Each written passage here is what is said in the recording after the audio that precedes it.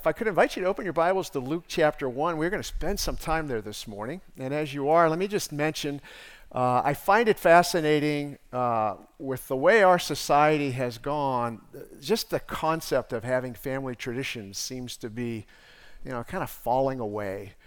Families spend less time together. Even the definition of what family is has changed significantly. And yet when it comes to Christmas time, for some reason, it just seems like Christmas traditions haven't all disappeared. They might be changed a little. Maybe you've got kids in your home and you're preparing for a Christmas morning where these great gifts that might be given. Perhaps your kids are grown and out of the house and have their own families, and it's a little more difficult. You travel to them maybe to see them or your grandkids, or you gather them all together like Michael and Cindy do. Their tradition, a week or two before Christmas is to try and get everybody together and just spend some time together as a family. I know for Patty and I, traditions aren't always the best memories. I'm a little strange. So I remember when my sons were small, the church we attended had Christmas Eve services that ran late into the evening, like the last service would be at 10 o'clock at night or 10:30, and I always drew the short straw and had something I needed to do at that service, and we'd get home at 11 or 11:30, and I still have these vivid memories of Patty sitting on the floor with rolls of wrapping paper and boxes, wrapping presents until 2 o'clock in the morning, so that when the boys got up at 7 or 8, there were gifts under the tree.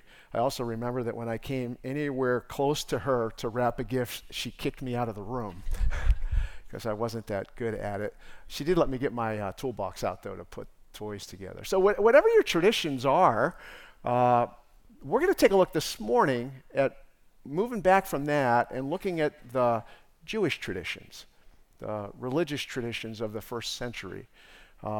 They were a traditional people. There's something in us that wants some stability in the way that we live our lives, and this idea of tradition kind of brings that forward to us. And I'm going to kind of pick up right where Christy left off. If we go to the very center of the story about Zacharias and Elizabeth and the birth of John the Baptist, in verses 21 and 22 of chapter 1, here's what we're exposed to. And let me just read it for you from the New American Standard. If you want to follow along in your own version, just know this is the inspired one, as Michael says. And the people were waiting for Zacharias and were wondering at his delay in the temple. But when he came out, he was unable to speak to them. And they realized that he had seen a vision in the temple, and he kept making signs to them, and he remained mute. Now, one of the things that is important for us to understand is we're in Jerusalem. This is, the temple, and there's a certain practice there. Zacharias, as a priest, is inside the temple. At the end of the day, he would normally come out at a pretty well prescribed time, and he'd issue a blessing to the people, and they would go their way. And the blessing might be something like this. I jotted down one of them that's recorded for us in Numbers chapter 6. And it's one that you're probably familiar with. The priest would just stand in front of the people and say, "The Lord bless you and keep you. The Lord make his face shine upon you and be gracious to you. The Lord lift up his countenance on you and give you peace." You see, this isn't that day. And this would make it not extraordinary, but awkward. You see, the people were prepared at a prescribed time for the priest to exit the temple. The Jewish religion was one of order. This wasn't order. Something out of the ordinary had happened. It's also a religion of predictability. You could count on things happening at a specific time in a specific way. Neither of these things are true about what we're reading here in verses 21 and 22. Now, I find it fascinating myself that with very little detail, the people just simply note that Zacharias leaves the temple late, and that when he does, he can't speak. And with those two bits of information, the folks draw the conclusion that he has seen a vision. Now, if we kind of step back into the first century, there's no iPad hooked to a digital projector that can then explain what happened to Zacharias inside the temple. He doesn't have a flip chart. All we know is that he's making these hand signals, the text says. So whether he's pointing at heaven or he's turning and pointing at the temple, we really don't know much about how he's getting the point across.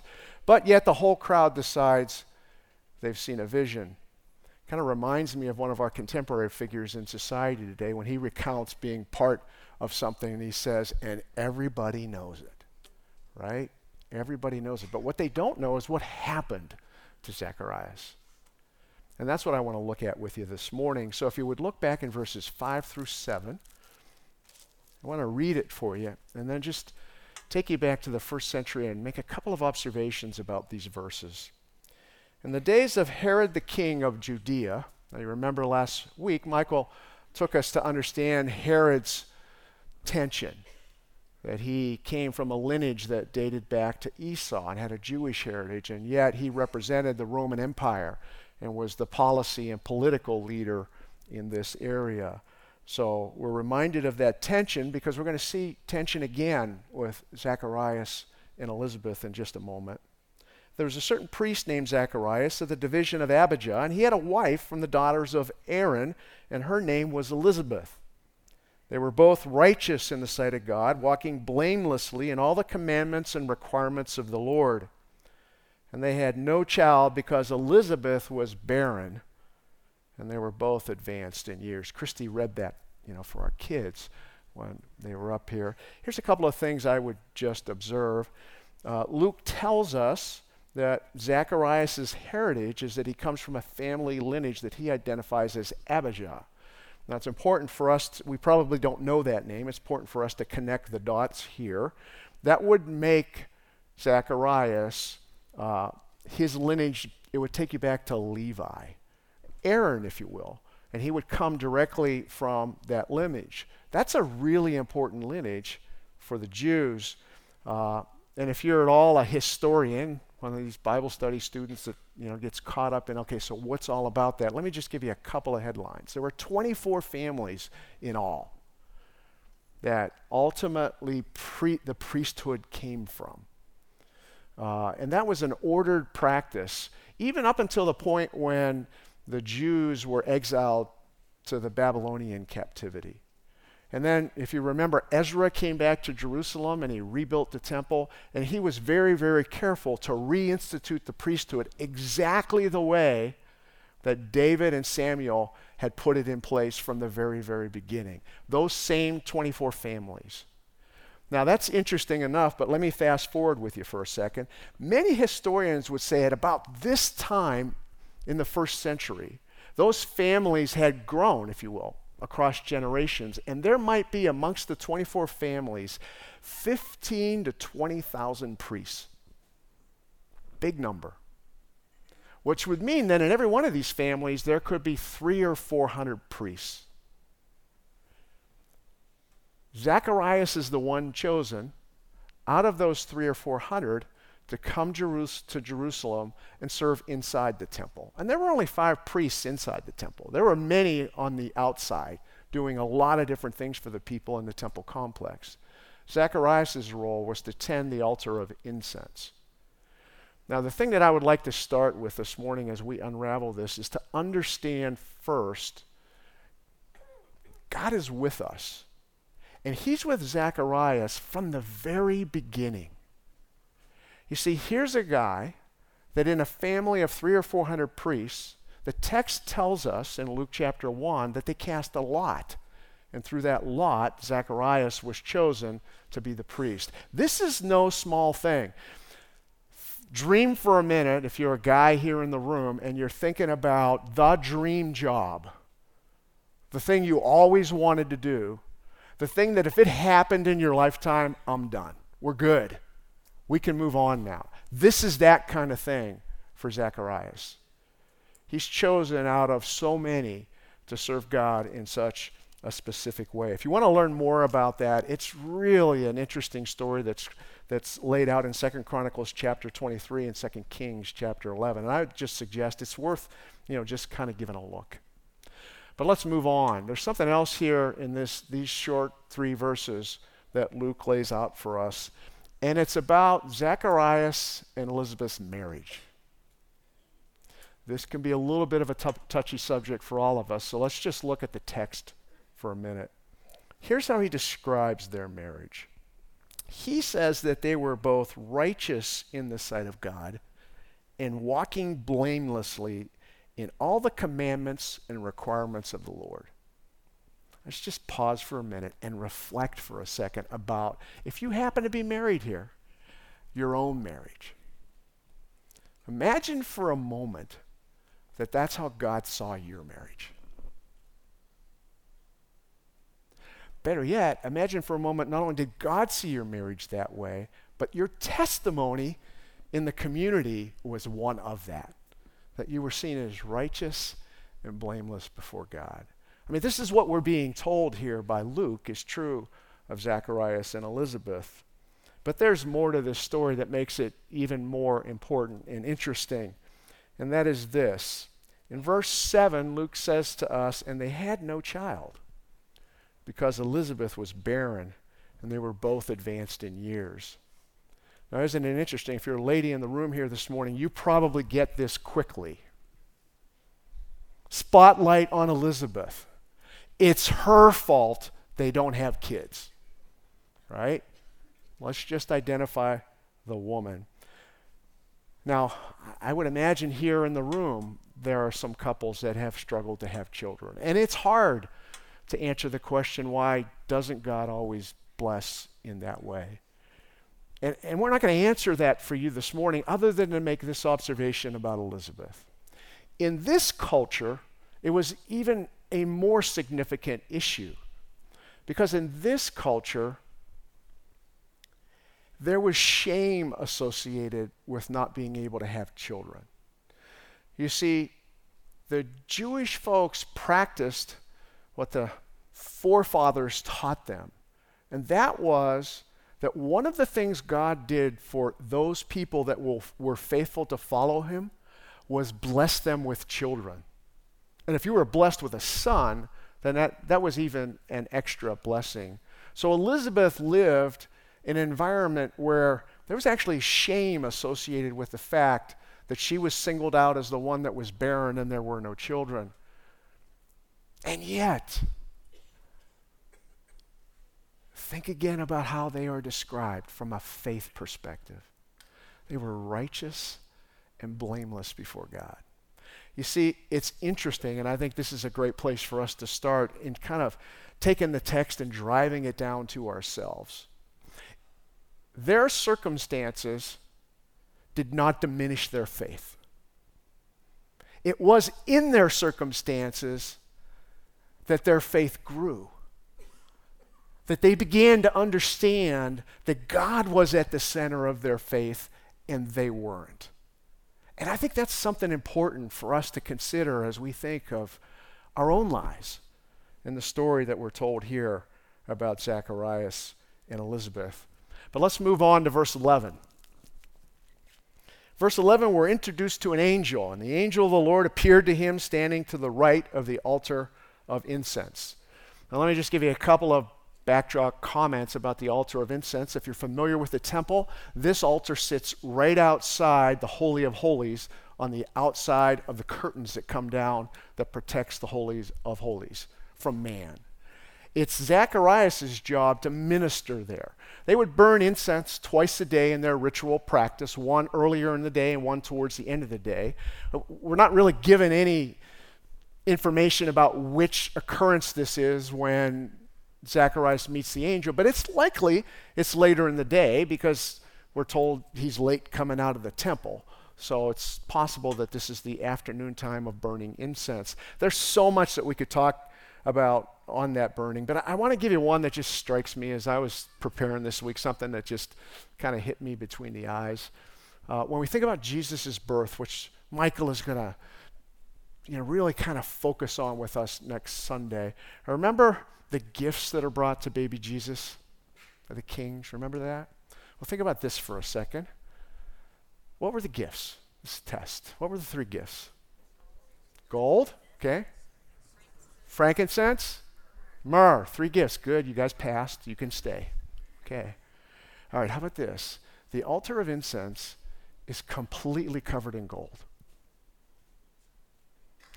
The incense is a very specific recipe that God establishes. It's a great thing to look at. And what do you think is the basis of the incense? Frankincense. And during the course of things, as these practices happen, there is a process that they go through to see that everything is clean before God before they use it. What do you think they use to anoint everything inside the temple to see that it's clean? Myrrh. There is nothing in God's word that isn't impactful. Gold, frankincense, and myrrh. That's free. We're going to move on past that one. Look at Luke verses 19 and 20 in chapter 1. We now get the name of the angel. It's Gabriel. Now, it's interesting. We meet Gabriel 3 times in the Bible, if you are a Bible student. The first time we meet him is with Daniel the prophet in the Old Testament. We meet him here with Zacharias, and then in this very same storyline, he appears to Mary. So there's 3 times that he's spelled out as Gabriel. All 3 of those times, there's a very similar reaction to the individuals that meet Gabriel. They're startled. Some of the text, it says they're actually full of fear. In Daniel's case, he falls to the ground as if dead and puts his face to the ground. He's so impacted by Gabriel's presence.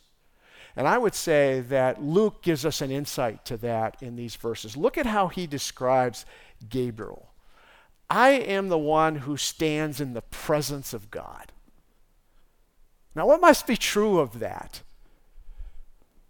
I mean, man can't because of our sin. So in Gabriel's case, he's the one that's standing between man and God at this point as his emissary to mankind.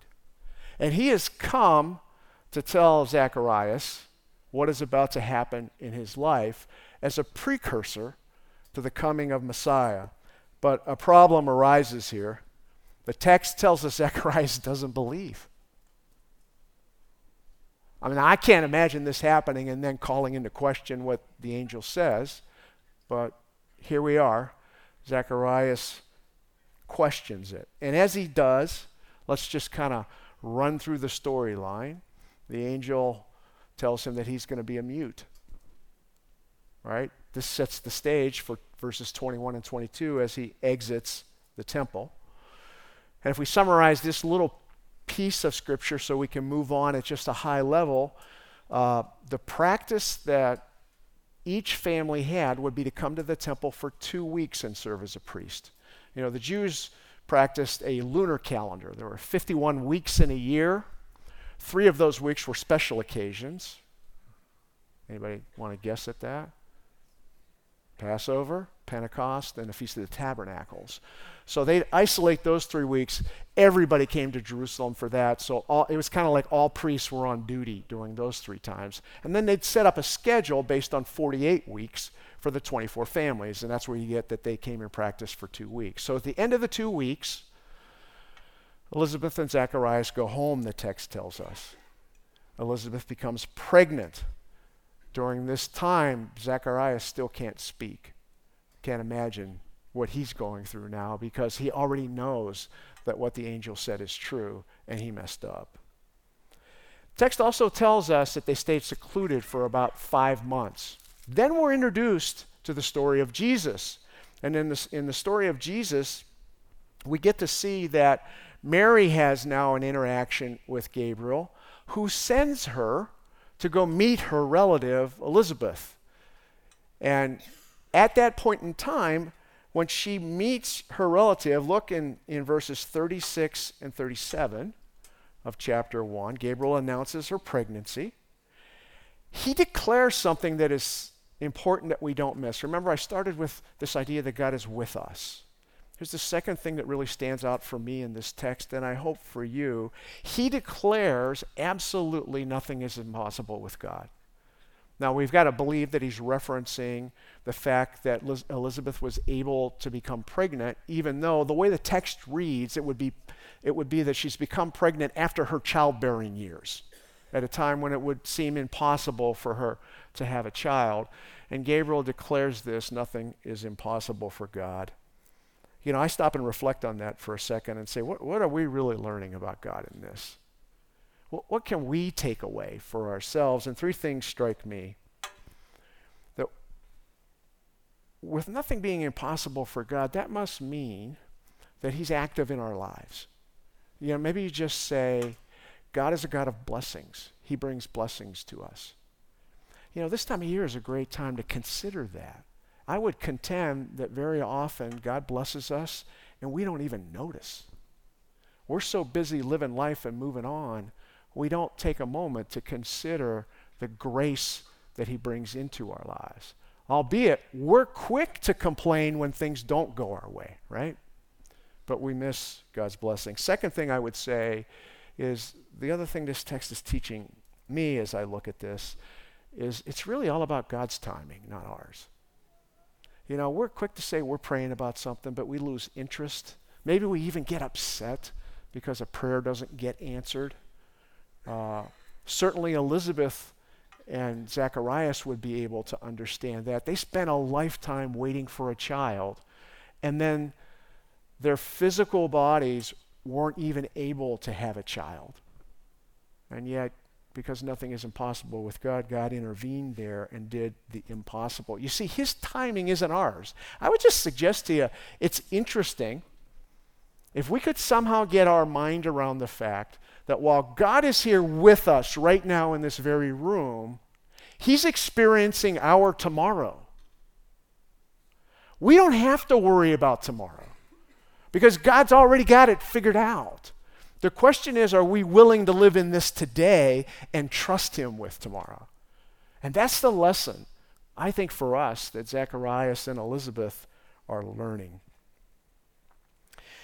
In verses 41 and 40 through 43, we get to see something else. Here now, Mary joins Elizabeth, and two things happen. The first thing is that the baby leaped in her womb. The baby would be John. John recognized that Mary was pregnant with Messiah. I mean, that's what the text is implicating for us.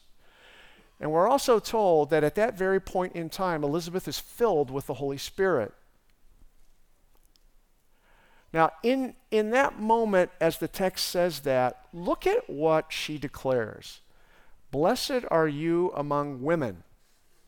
Blessed is the fruit of your womb. How has it happened to me that the mother of my Lord would come to me? Here's the first declaration of knowledge of the coming Messiah. And it's Elizabeth, the wife of the priest that's a mute. Interesting storyline how God works on these things. You know, there's a really great section of text between verses 46 and 56 where Mary responds to Elizabeth's declaration. This in and of itself is a great devotion for you to think about for this week as you're working through the Christmas time. And I won't go into that other than to just make this observation. From a historical point of view, the text says Mary stayed with Elizabeth right up until the point in time when she was going to have John. So let's just move on. In verses 57 through 63, John's born. Zacharias is still mute. There's some controversy over his name, and there's a lot of folks involved in that controversy. We're told it's family and friends in the community that have something to say about that. Names are kind of fun, huh? I don't know how it was in your family with picking names. Patty and I grew up at a time where it wasn't all that important. It was like, let's get a name and move on. When, my sons were growing, here's where I embarrassed them again, so I'll hear something later today. I have 11 grandkids, Patty and I do, and our oldest turned 16 on December the 7th. And so there's a new driver out there on the roads. Be careful. Be careful. And he stands about this tall above me, and he's not just a little short, 200 pounds, and he likes football a little bit, and He gets to play on defense, and he likes that linebacker spot. So his name is spelled Kytn. I love it, because when the announcers on the field talk about him, they go, Kitten Wolf, right? Kind of doesn't fit, but his name was picked by my middle son, and it's just a made-up name. But here's something to be reminded of. Isn't it interesting? You make up a name for your kid, and over time, there's a personality associated with that name. And now there's meaning to that name. That'll never go away. And I'll tell you that my grandson, Kyten, I will always know him as the gentle giant, the kindest young man you'd ever want to meet. Put him on a football field, not so much. He looks at me and he goes, Papa, I just like to hit people.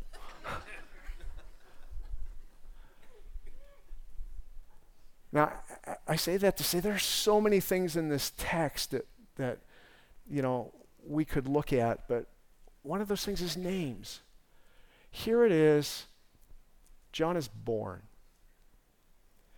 There's an argument over his name, but do you remember how the angel Gabriel at the beginning of the text said, his name shall be John? Zacharias and Elizabeth didn't have a choice. They were given his name. So now, Zacharias does surface and explains to everybody that his name is going to be John, even though they don't have a relative with anything similar to that kind of name. And the minute that he does it, his voice returns. And if you look in the text beginning in verse 67 of chapter 1, all the way through verse 80, we hear now the rest of the story from Zacharias. He's speaking now. And this is where we'll bring this thing to a close this morning. Much like the experience that Elizabeth had, the text now tells us that Zacharias is filled with the Holy Spirit. Elizabeth's role was to acknowledge to Mary, who was miraculously going to bring forth Messiah, that she knew, John knew Messiah.